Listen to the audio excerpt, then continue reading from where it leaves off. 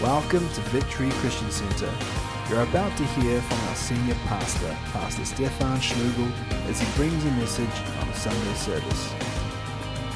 The title for this morning's message is once again Following God's Presence in 2022. We started with that thought last week and spoke about how God's presence traveled with the Israelites as God led them out of Egypt, out of the house of bondage, out of slavery, through the wilderness and on into the promised land.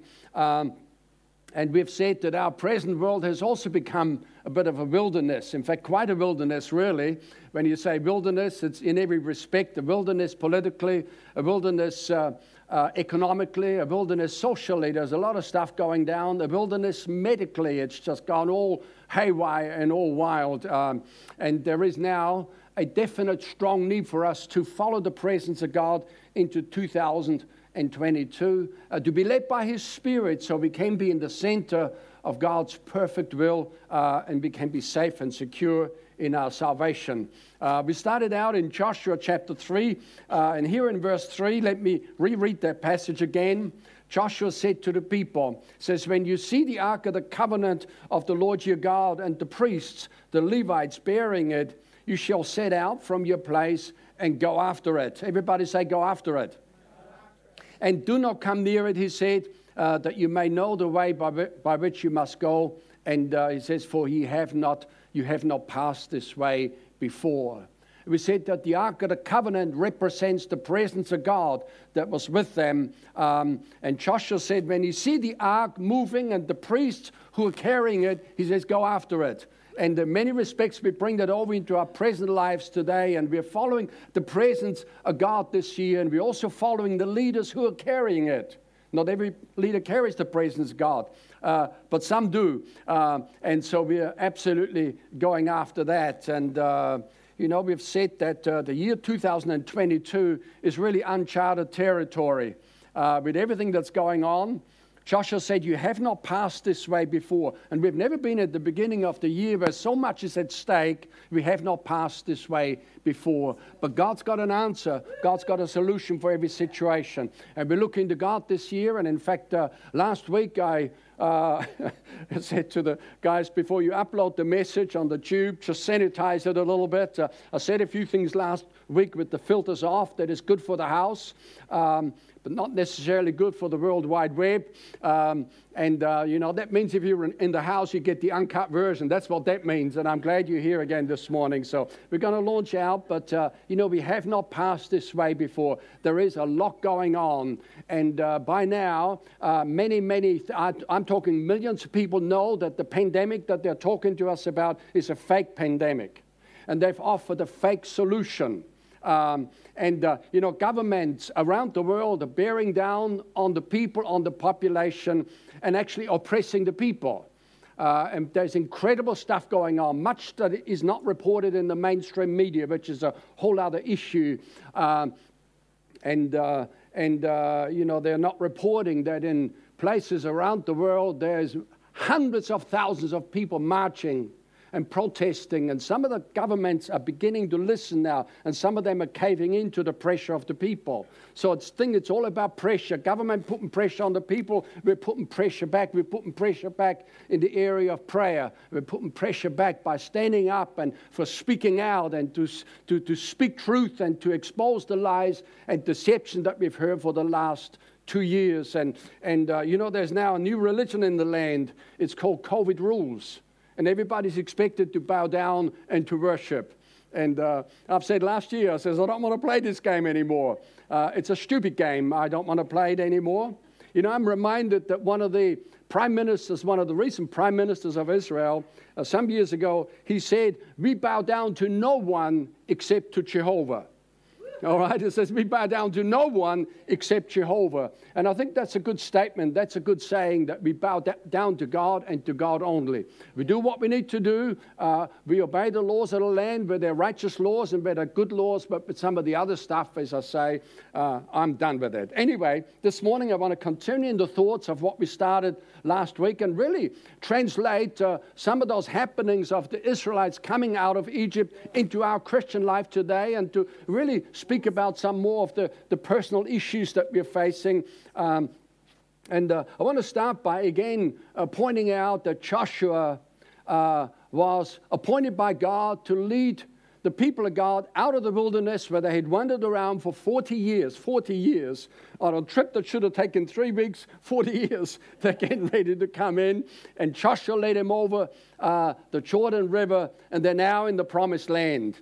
And here in Joshua 11, verse 23, it says, so Joshua took the whole land according to all that the Lord had said to Moses. And Joshua gave it as an inheritance to Israel according to their divisions by their tribes. And then the land rested from war. And so I've just read through the whole book of Joshua again, 24 chapters. What an inspiring story. What an amazing leader. What victories that they won, impossible situations that they faced. But because God was fighting for them, God was fighting with them. The battle became the Lord's, and the people just had to obey God and follow along. And so, the story of Joshua, the book of Joshua, is one of coming across the Jordan River into the promised land.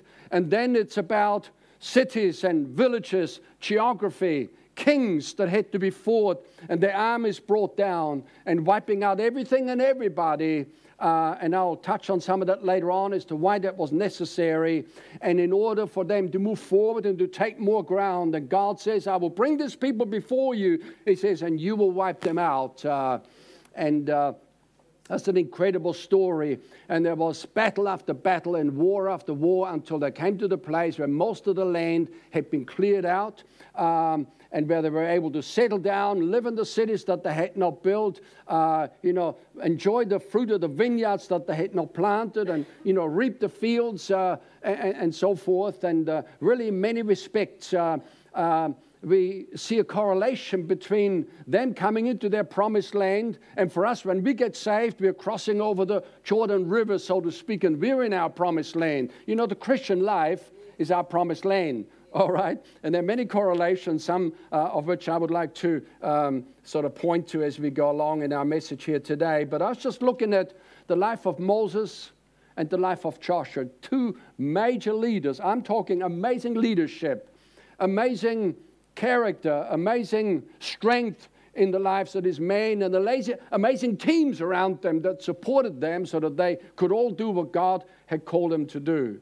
Moses was anointed to deliver God's people from slavery and lead them out of Egypt, to deal with that Pharaoh that had oppressed God's people and to lead the people out. But Joshua was anointed to lead God's people into the promised land and to allocate to them the portions that fell to them by lot. There were 12 tribes that cut the land up into 12 areas, well, 11 actually. The Levites were not given any lands per se. They were given cities and some of the common lands around it and so forth. But then he said, look, he says, we've got to go up there and we've got to deal to the people that live up there. Moses led the people out of, and Joshua led the people into. There was an out of and an into. Out of Egypt. Egypt is a type of the world. And into the promised land, that's a type of the Christian life. And we need leaders today with both anointings. Typically evangelists, if we look at the lives of an evangelist and the ministry that they fulfill, they lead the people out of a life of sin and lead them to Christ. But then typically it's the pastors that lead the people into their inheritance that they have in Christ through teaching and preaching and discipling people. How do you know that people commit their life to Christ and think, oh, I finally arrived. Where have I been all of this time? Well, no, you haven't arrived. You've only just started. All right? And from thereafter, we move on in our Christian life, and there's all of these promises to come to pass in our lives. There's all of these things that God wants us to enjoy, and yet all of these responsibilities that we are to fulfill. It is a good starting point, but it definitely is a start. Colossians 1:13, just to bear out what we're saying, in the Living Bible, it says that God had rescued us out of the darkness and gloom of Satan's kingdom and brought us into the kingdom of his dear Son, who brought who bought our freedom with his blood and forgave us all of our sins. There are two kingdoms. There's the kingdom of darkness where Satan rules. There's the kingdom of light where Jesus Christ rules. People are either in one or the other. There is no middle ground. People say, I'm somewhere in the middle. Can't be. You're either in one or you're in the other because there's only two kingdoms. All right? And for everybody that's listening to this message here today, let me encourage you today to really analyze which kingdom that you're in, because only people that are in the kingdom of Jesus Christ and the kingdom of light will ultimately go to heaven. All right? And everybody else, it's like nowadays we don't hear much preaching about, hell and about place of punishment and so forth, but hell is still a real place. Even though the liberal theologians have tried to explain it away, but it's still a real place. And heaven is a real place. And there is no third destination. It's either one or the other. All right? So Jesus Christ paid the price for us to be rescued out of Satan's kingdom and be brought into the kingdom of light. And then Joshua, as we look at that journey that crossed over the Jordan River, it was a miracle that took place. It's like two miracles. God did a miracle under the leadership of Moses by parting the Red Sea. And now God does a miracle under the leadership of Joshua to kind of stop the waters of the Jordan so that they were able to go across on dry land. And now they're in the promised land. But hey, there's just a city around the corner. Its name is Jericho, and that is the gateway to the promised land. If you can't take Jericho, you can't have the promised land. You're in it, but you can't have it. All right? And so there's kind of a deal where it says in Joshua chapter 6, verse 1, Jericho was securely shut up because of the children of Israel. None went in and none went out. And the Lord said to Joshua, see, I've given Jericho into your hand, its king and the mighty man of valor. All right? All the warriors inside, all the people, I've given it to you. It's yours, but you got to go out there. All right? It's like I've given you the land, but you got to deal to the enemies. You got to deal to the occupants who are, in many respects, a hybrid breed of half demons and half human beings. Just an incredible story when we look at the Word of God and find out what that was all about. So they crossed the Jordan River into the promised land, but Jericho is basically the gateway. If you can't deal to Jericho, you can't deal with the rest of it. And if you try to deal with the rest of it and Jericho is still there, they're going to come after you. And you've got enemies in front of you and you've got enemies behind you. And that's not a good situation in anybody's books. Anybody that understands warfare, you don't want to fight too many battles, front and back, because they want to deal with one battle at a time. And, many Christians are inside their promised land, but they have not defeated their Jericho.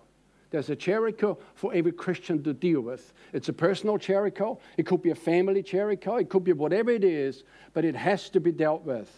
And in verse 3, God speaks to Joshua.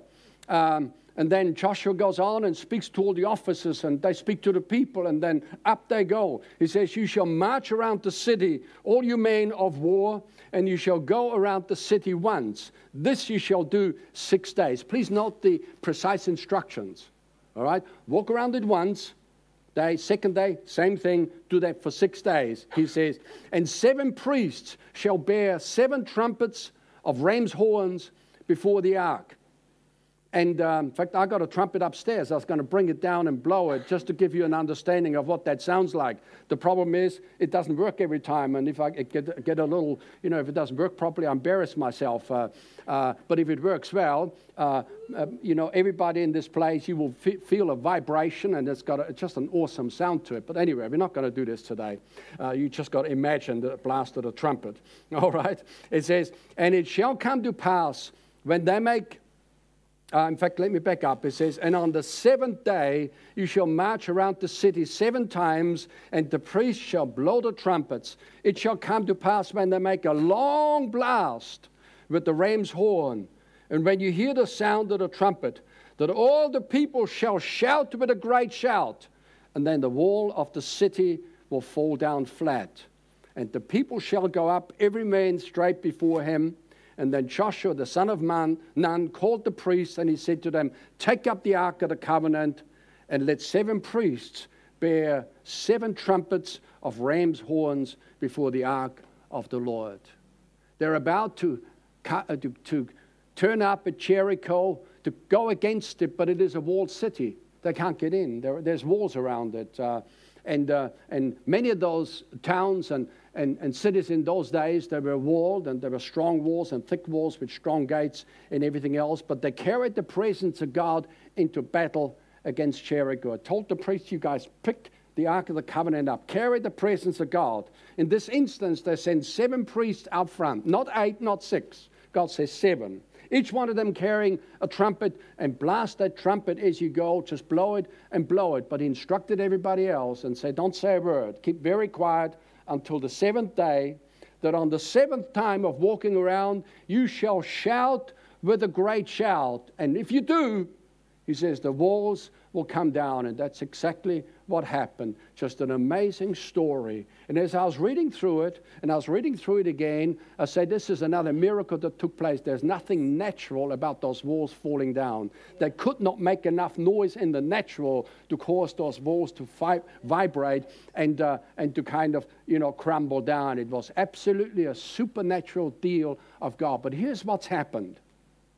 It was their complete obedience to God's instructions that caused the walls of the city to come down. God says, walk around it.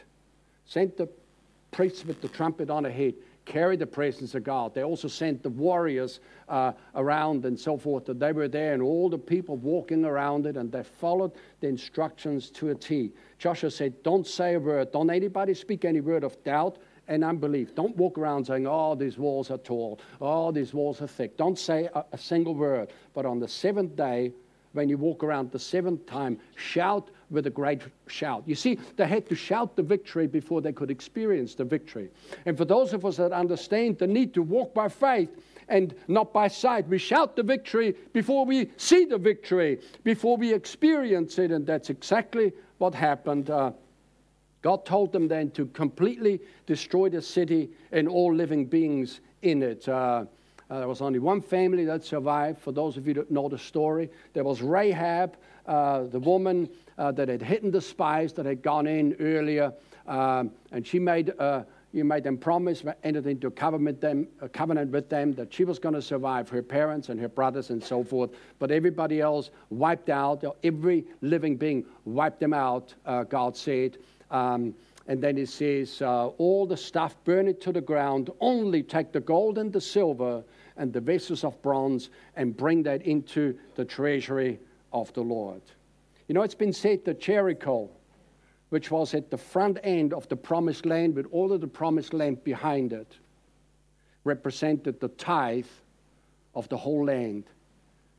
And so it was. God says, all the gold that you find in there, all the silver, all the vessels of bronze, which is kind of valuable, but everything else, burn it, wipe it to the ground. In fact, when they finished the job, Joshua placed a curse on this place, that whoever tries to rebuild this city, he will rebuild it with the death of his firstborn, lay the foundation with the death of his firstborn, and he says he will finish the gates with the death of his youngest. And later on in the Old Testament, we read that's exactly what's happened. So it's amazing how words are powerful.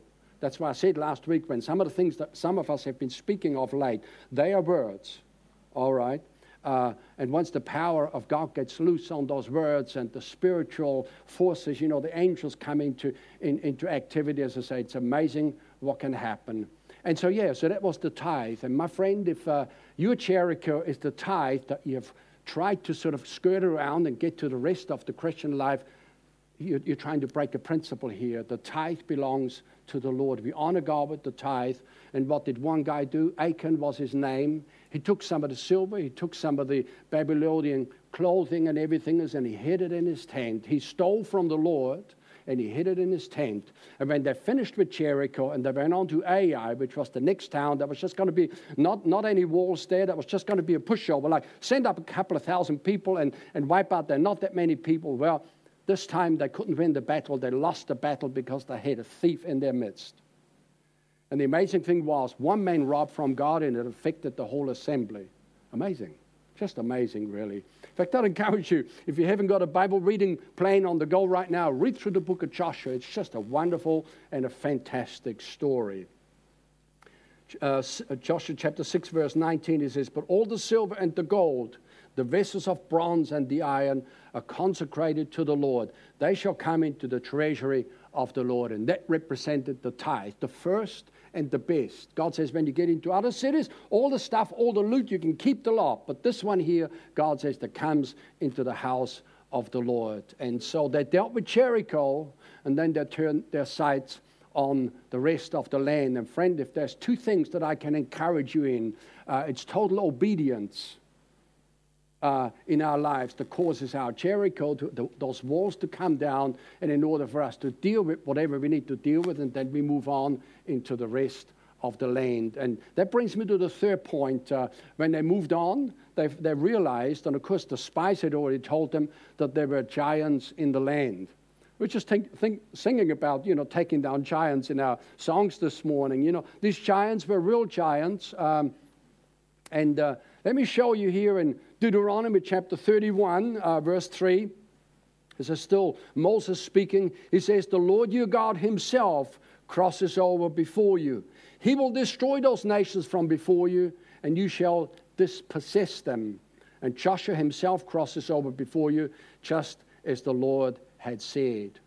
So the land was given to them by God. God says, "I will give you a land flowing with milk and honey," while they were still in slavery in the house of Egypt, which is a type of the world, so to speak. God says, "I've got a land for you."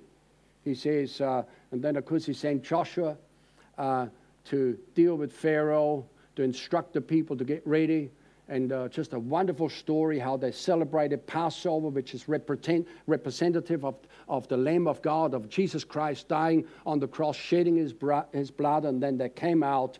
And of course, Joshua leads them into the promised land. Let's talk a little bit about giants. Giants were a hybrid race of half demon and half human.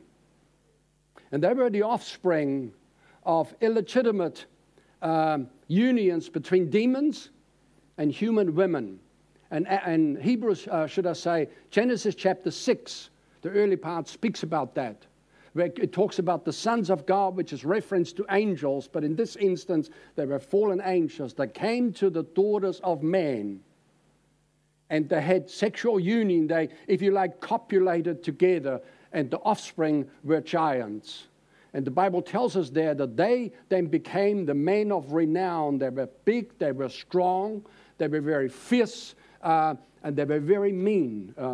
No wonder. Demons are mean, so the offsprings of demons are mean, quite obviously.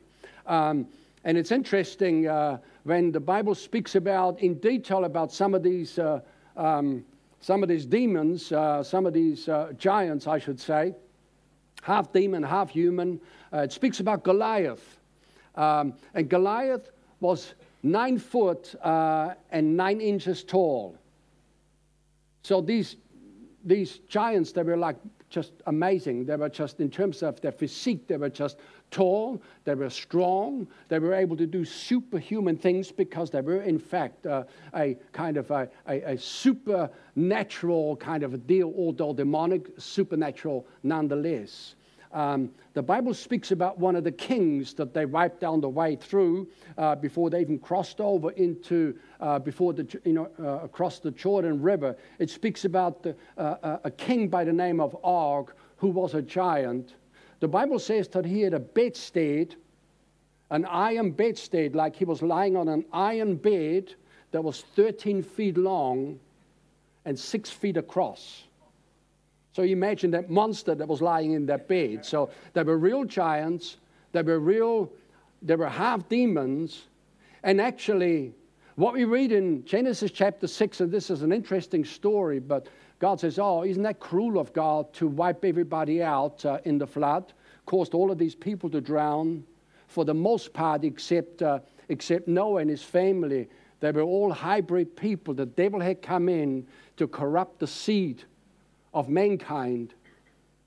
Because back in Genesis, we're hearing that God said, he says, when he spoke to the serpent, he spoke to the devil, he says, "The seed of the woman is going to come and crush your head." And the seed of the woman was reference to Jesus Christ and had to come through a human being. So what does the devil do? he sends demon spirits to kind of intermingle with the human race to bring forth a race that was no longer purely human. And everybody that was wiped out, some Bible scholars tell us, in the flood, were already a hybrid type people. God says, I've got to start again. Says to Noah, Noah, build an ark.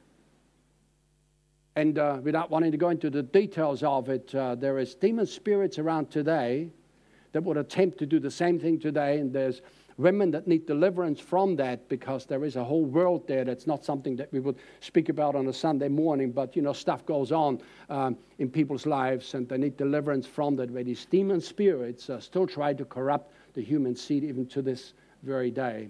So amazing.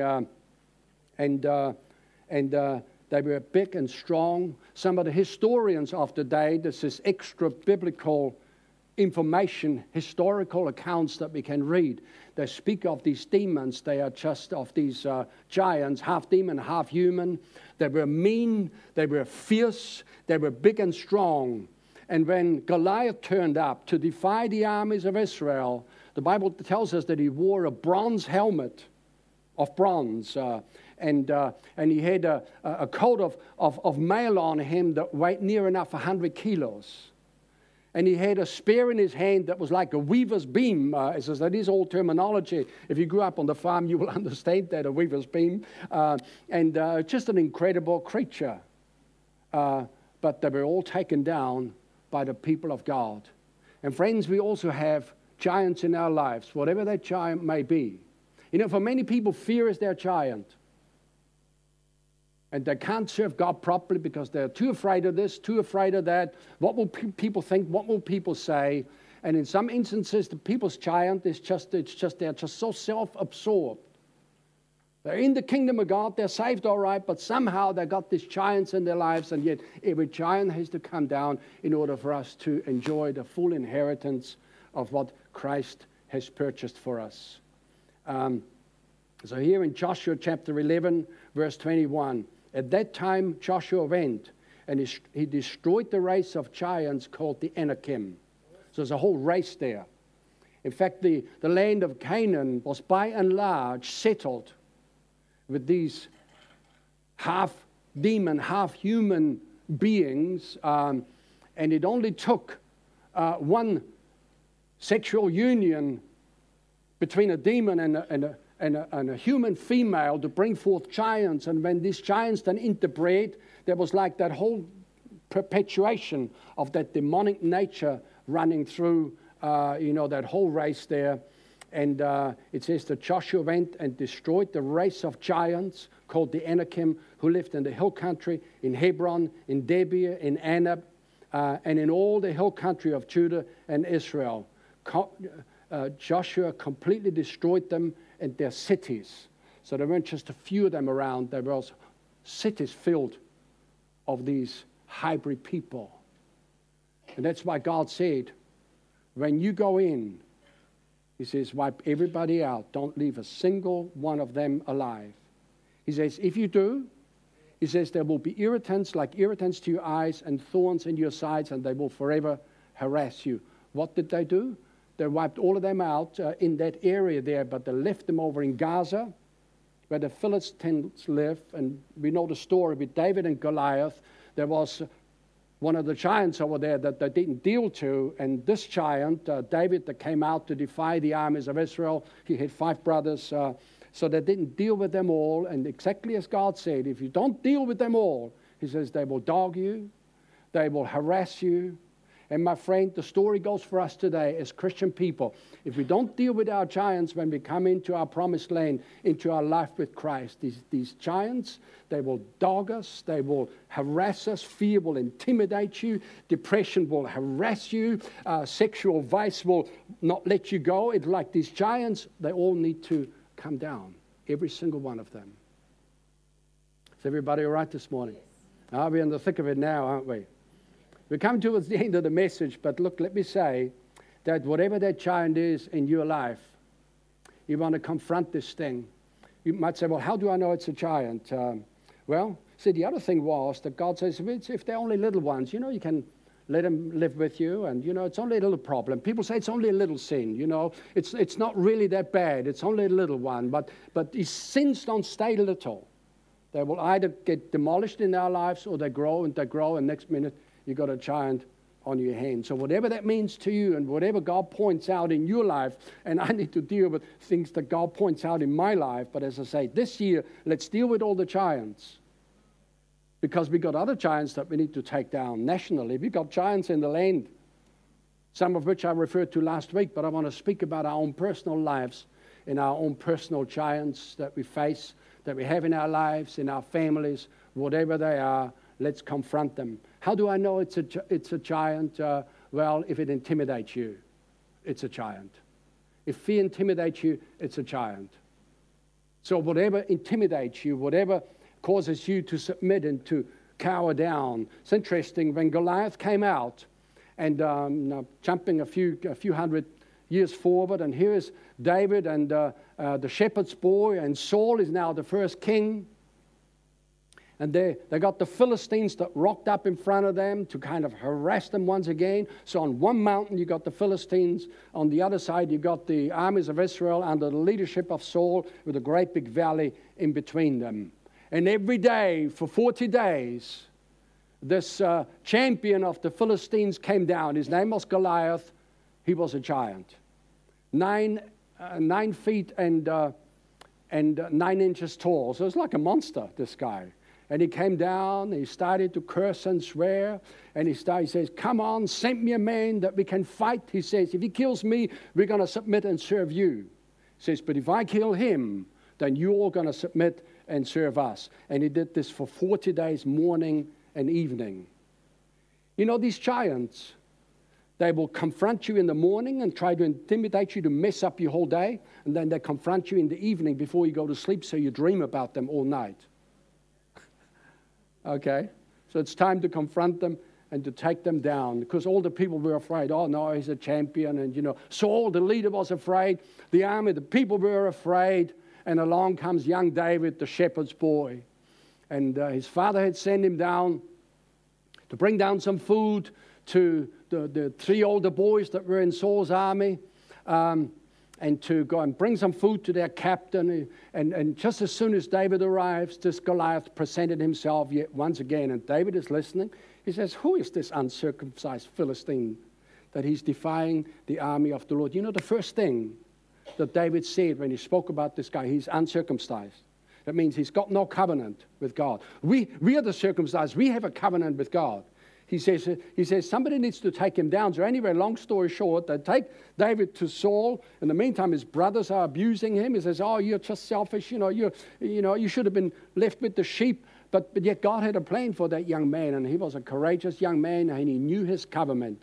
And so they take the boy to Saul, who was the king at the time. And Saul says, you can't fight this giant out there. He says, yes, I can.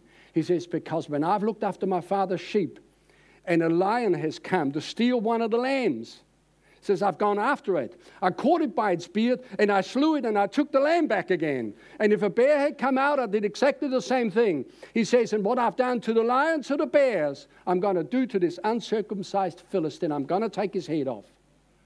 Here's faith speaking. Now, this guy's a faith guy. He's a covenant man. He knows his covenant with God. The supernatural power of God had come on young David before, but you can't take on a lion with your bare hands. You just can't do it. And so he was already used to, the power of God flowing on him and in him and through him. And so anyway, Saul said, look, he says, you've got to get into my armor. And David put it on. He said, it's too big. I haven't tested this. So he went out there to the brook. He picked up 5 smooth stones. And he had a sling with him. And with a little shepherd's bag, he goes out on the battlefield to confront this giant of a man.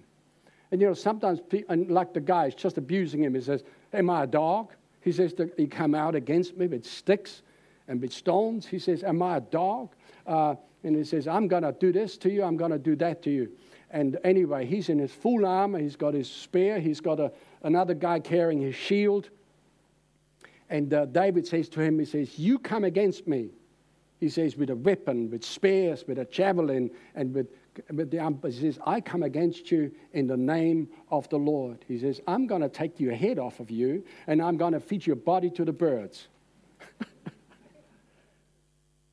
You know, that's the way to confront giants. Do not be intimidated. Don't be intimidated by the giant in your life. He needs to be brought down. Let's bring him down. Whatever that giant is, let's bring it down this year. And let's fight the battle, and let's set our sights on bigger battles. We've got a whole nation here that's under the control of half demons and of half human beings. You know, we've got big giants in this land, but let's deal with our own personal giants before we deal with all of these ones. They're all coming down this year. This nation belongs to the Lord Jesus Christ.